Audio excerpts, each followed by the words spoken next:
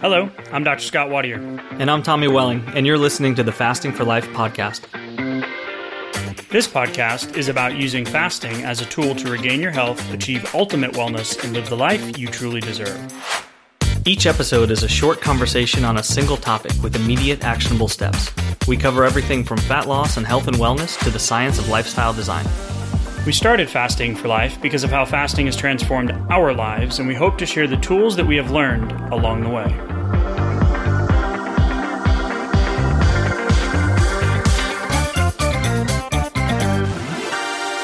Hey everyone, welcome to the Fasting for Life podcast. My name is Dr. Scott Wadier. I'm here as always with my great friend and colleague, Tommy Welling. Good evening to you, sir. Hey, how are you, Scott? Doing fantastic. I'm hungry. Oh, wait, no, that's you. You've been fasting. You're on day 5.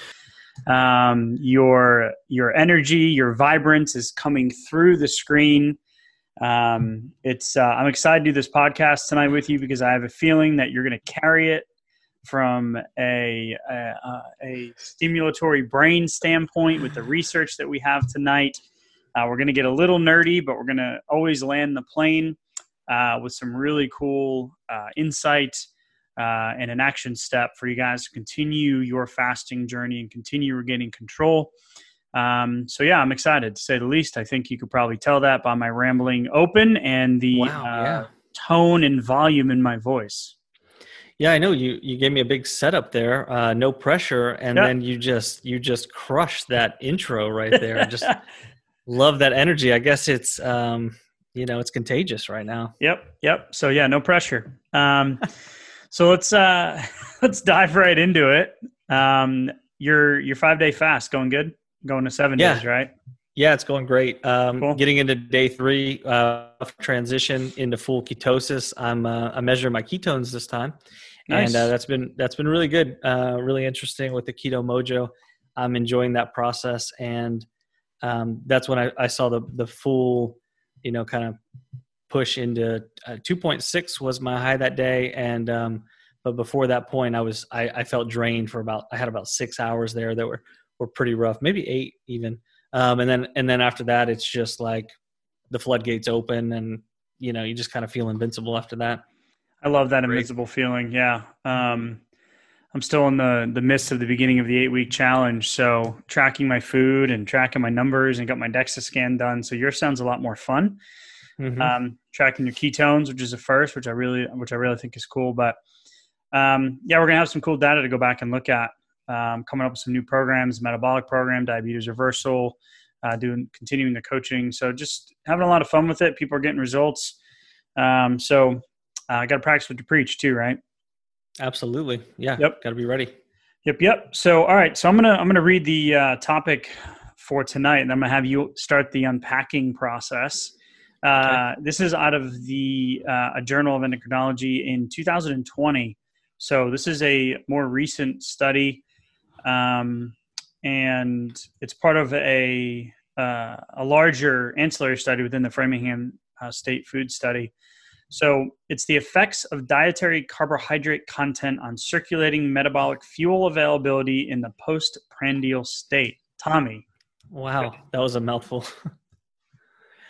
So what that means is carbohydrate levels, how they affect the actual circulating fuel, so sugar, fat, amino acids in the blood, and how available they are in the postprandial state. That's the state after eating, which is always a relative term. So it's usually measured in early, intermediate, late postprandial, going from anywhere from 30 minutes to up to 5 or 6 hours after ingestion of a meal.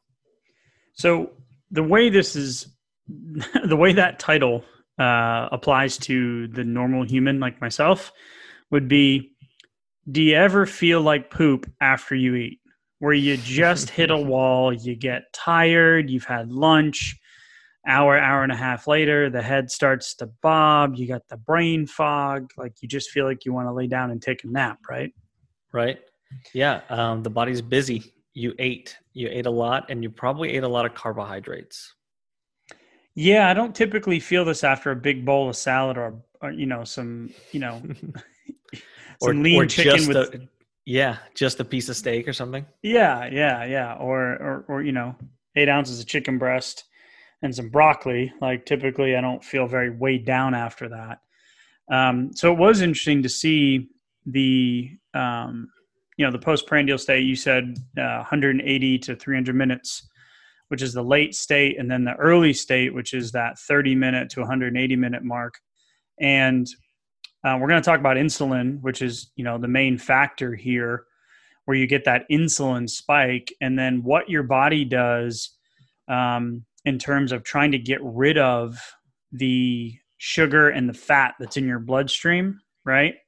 Mm-hmm. So the insulin and then what the glucagon does to clear out the liver, and it actually is opposite what my mind would think it would be, even knowing that insulin is the main contributor to this issue. Like I still would have thought that there'd be more energy later because of the amount.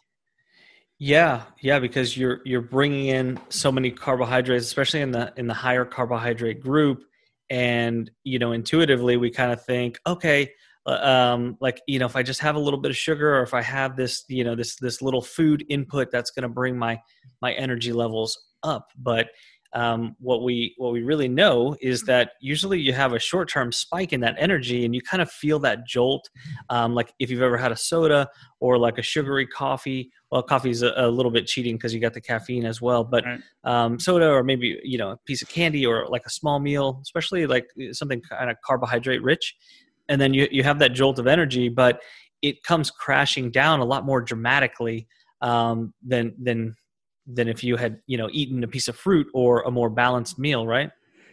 Yeah, the interesting thing for me was the people in this study. So this is something that we need to be clear about too, for my own cognition, my own understanding of it, is we're talking about people that have overweight in this study, people that are overweight or obese. So BMI is over 30, right? 25, right. Excuse me. Overweight 25, obese is 30, and then morbidly obese or super obese, whatever they call it, is over 35. So I feel like that chart keeps changing. Maybe it's just me. Yeah, no, it does. Yeah, right. I'm like, wait a minute, that was a different category before. So when we're looking at these people, we're looking at people that have some insulin resistance there already. So these people they have the extra, probably some cholesterol issues, some free fatty acid issues, some comorbidities with, being overweight and obese, which is the heart, the diabetes, the cholesterol, all those different types of things. So we're really looking at the people that need to lose the weight the most. So when we're talking about more carbohydrates, it's crazy that you get this initial like spike, but then the body like goes into like crazy ninja storage mode, right? Yeah. And it's trying to make sure that we don't have too much fuel, too much sugar, too much fat floating around in the bloodstream, because that can wreak havoc on everything. So the body goes into this clear it out, we got to get rid of it kind of mode. Yeah, so it's almost, so rather than, you have all this extra excess energy, your body goes, well, we got to store it, right? Yeah. So it's like, go ahead. You mentioned the glucagon before. That's doing the exact insulin opposite of insulin, and so we know insulin is our fat storage. That's our energy storage. That is the hormone that's causing the issues that we're talking about. Well, glucagon is the opposite of that. That's the one that actually pushes that storage out, that allows the fat to be released, pushes sugar out, and allows us to clear out those energy stores. And so that's why we're looking at the difference in the ratio between those in this study. So glucagon acts on the liver, causes the glycogen to be released into the bloodstream. And in this study, the insulin glucagon ratio was 7 times higher in the high versus low carbohydrate diet. And what happened was in that postprandial window, the available energy, the amount of energy that you had to use floating around in the bloodstream was like gone. So your body literally took this giant influx, right? And was like, okay, I'm just going to go like store this away with lock and key. So store as fat, put the fat away, store it. fuel the don't release glycogen from the liver, shuttle the glucose into the muscle, skeletal muscle cells, right? Causes the kidneys to retain water. Like all of these things, increase blood pressure, all of these things can happen. I don't know about you, but we had a night recently where we had Mexican food. So rice and tortillas and all this kind of stuff, a couple of IPAs. And like, I laid down and I could literally like feel my heartbeat. Like it was like, I'm like, am I okay? Like, well, yeah, my blood pressure was elevated. So it was this crazy thing.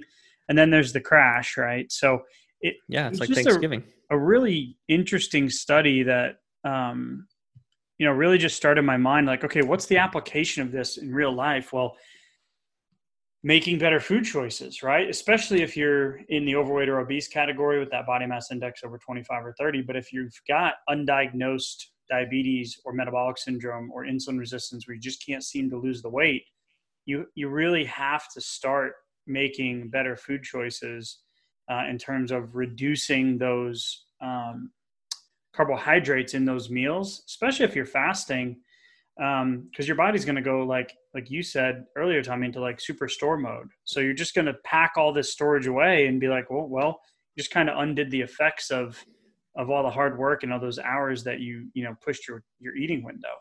Yeah, you did. You can easily undo, a nice 18, 24 hour fast, with overconsumption, with too many carbohydrates. And you can feel bad too, because at that point you would have cleared nicely through a lot of your glycogen, most of it at that point, but you can easily replenish that with just an overly indulgent high carbohydrate meal. And you're going to pay for it too. And you're going to feel it. That this is the whole reason why, tryptophan at Thanksgiving, that's not really the reason why, you just feel terrible.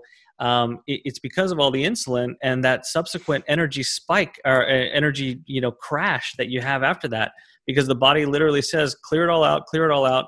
No more energy left in the blood. Okay. We got rid of it. We swept it under the rug.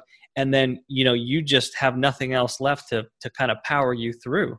And that's at the worst possible time, because the more you ate and the more carbohydrates you ate, the higher the insulin and the worse that response is. And like you said, it just locks it away. And it's really hard to get back at. We have to clear through all the glycogen to start burning it again. Hey, y'all, I wanted to take a second and tell you just an incredible story about an amazing company that we've come across recently. And now they are a sponsor of our show. It's airdoctorpro.com. You can head to the website, use a promo code fasting for life to receive up to $300 off. But most importantly, my little guy, my 2-year-old, has not slept consistently through the night since he was born. We have tried everything you can imagine. He is our 3rd child. And we're just like, what is happening? So we have gone to great lengths, time, money, and effort to figure out how we can help him sleep. And the reality is we were pretty much just resigned to the fact that this is how it's going to be until we put the Air Doctor Pro in his room. And I am not joking when I tell you the first night that we put it in his room, he slept through the night. The second night, slept through the night. Now we're up to 35 plus days that he has slept through the night. He has only woken up 2 times rather than 2-3 times a night, 2 times in the last 35 days and counting. And we are just so incredibly grateful. The reality is we had a feeling that it was something that we were missing. And the indoor air that we breathe is 2 to 5 times more polluted than outdoor air these days. In some cases, up to 100 times more. We spend 90% of our time indoors, and we take 20,000 breaths a day. So what's the solution? An air purifier, a cut above the rest. I'm not going to lie. We have tried others. We've tried other HEPA filters. We've tried other air filters. We have spent the money, and they have not done the results that Air Doctor did in literally the first day that we put it in his room. They filter out 99.99% of dangerous contaminants. That includes pollutants such as allergens, pollen, pet dander, dust mite, mold spores, and even bacteria and viruses. So I don't know what it was that was keeping them up, but it is now gone. So Air Doctor comes with a 30-day breathe easy money back guarantee. So if you don't love it, send it back for a refund minus shipping. Head to airdoctorpro.com. Use promo code FASTING for life to receive up to $300 off air purifiers. An exclusive listener offer for you as well. You'll receive a free 3-year warranty on any unit which is an additional $84 value. That's exclusive to you, the podcast listener, now hearing this in real time. Lock this special offer by going to airdoctorpro.com and use promo code fasting for life. You guys know that we are very particular with who we partner with. And if it wasn't for this incredible company and the incredible results that we've seen, I would not be encouraging you to head to the website and take advantage of the Fasting for Life promo code. So if you support our sponsors, you are ultimately supporting us. We are grateful for you listening in. And now back to today's episode. Yeah, you have to clear through the glycogen and the short-term stores that are stored in skeletal muscle. And then depending on your activity level, your circadian rhythm, what time of day it is, your stress levels, how is your sleep, right? So there's a bunch of different things that can also factor into it. I still can't believe I just read it again, but in the early post-prandial, so in that 30-minute to 180-minute window post-eating, the energy available that was available declined the fastest in the high carb group. So it's even worse in the beginning. It's like your body just goes crazy. Like, okay, got to get rid of it. Got to get rid of it. Got to get rid of it. And I remember at one point back in the day, we had this joke. There was a couple of friends of ours that moved to Florida, and we used to call it caterpillar blood because there was this documentary or study out there, and I don't remember the efficacy of it. But this is years ago, and it was like they had a gentleman eat like a thing of Pop-Tarts, a diet soda, and a banana or something for breakfast. And then I think it might've been like a fast food meal for lunch, and they did his blood work. And it's like literally like on the what is that thing? We look at the slides, the microscope. On the microscope, you could literally see like the coagulation taking place. Oh, so we always wow. joke that when we would go out and indulge in a celebratory dinner or something, it's like, oh, I have caterpillar blood. I just don't feel good. Like you could just feel yourself slowing down. So take home message. Molasses, huh? Yeah, molasses. That's another good one, right? So really just visualizing it for me is like, oh man, I know I'm going to feel bad after I eat that. And we had a conversation with a coaching client earlier today. It's like, you just got to make better decisions, right? Because once you start doing this, you're going to feel a certain way. And like, once you make that realization, it's like, okay, well, I don't want to feel that way anymore.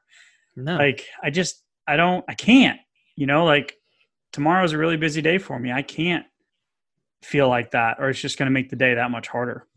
Right. And, we plan out these windows, we plan out our fasting schedule, and you don't have to be working against that. You can be working to encourage that, to push that further by, being moderate and smart with your carbohydrate choices and your meal planning, for what you're going to be eating whenever you're not fasting. And that's what we're going to encourage you to do, is put a little bit of conscious effort behind that. Mm-hmm. Think about your meals the next time you break a fast, and tilt it more on the moderate to lower carbohydrate side, and observe how you feel after that and through your next fast as well. Yeah, if you're doing OMAD and you typically have a moderate to higher carb content meal that night, the next day you're going to wake up more hungry. Mm-hmm. And then if you're going into a longer fast, try to limit it as well, because it always makes that first 24 to 48 hours that much harder, because you have all of that short-term stored energy that your body needs to burn through. So cravings and all that come back. So Tommy, if we want to wrap up with an action step, like one succinct thing, maybe a numerical checkpoint, or maybe a percentage on carbohydrates. Like, what can we do here to make sure that there's an actionable thing, other than thinking about the feeling? Start, like you said, start thinking about and being aware of what you eat, and then how you feel 2 to 3 hours later, or what you eat going into or out of a fast. Sure. Break down your next meal, that's especially one that's going to break a fast, whether it's OMAD or a longer one, and shoot for the lower carbohydrate group that experienced the best results in this study, which was 20% of their meal. So that was versus 60% in the highest carbohydrate group. So shoot for that 20% point when you're looking at your calories and kind of putting together your next meal plan to break a fast. and know that you're going to be encouraging your results, and you're going to be pushing your results even further than with just the fast. So you're encouraging those results while you're eating, and then going into your next fast as well. It's going to be this is really going to put some acceleration behind your results. Cool. So 20%. If you don't know really what that means, grab a MyFitnessPal, grab a tracker app, put your food in, and you'll be able to see the percentages. But really, I think I didn't realize that number was there in the study, but I'm glad you mentioned it, because I mean, that's where the results lie. So 20% carb, and that's not super low either. You know, there's a lot of lower carb people out there, but you can still, if you're doing 60, 20, 20, right? Or if you had a typical, like, let's say you had a relatively kind of a larger meal, but on an OMAD, maybe it's about 40 to 50% of your normal calories, then maybe it's 900 calories. Let's keep the math simple at 1,000 calories. Right. 20% would be, so 200 calories. So that's 50 grams of carbohydrates right there on that meal. So keep it around that range. Wow. And you'll be That's hitting actually that a lot. Point. Yeah. Now that you put it that way, based on those numbers. Yeah. So that still gives people a lot of flexibility too. So absolutely. Awesome. This is fantastic. I love it. I love the fact that there's like a real life application. Like, have you ever felt this way? Yes. Well, now this is exactly what's happening. Right. Mm-hmm. So, I appreciate it, Tommy. For everyone that is new to the podcast, check us out at www.thefastingforlife.com, thefastingforlife.com. We have a free fast start guide. It is a 6-step PDF that you can download, put in your email, get zipped across the interwebs to your inbox.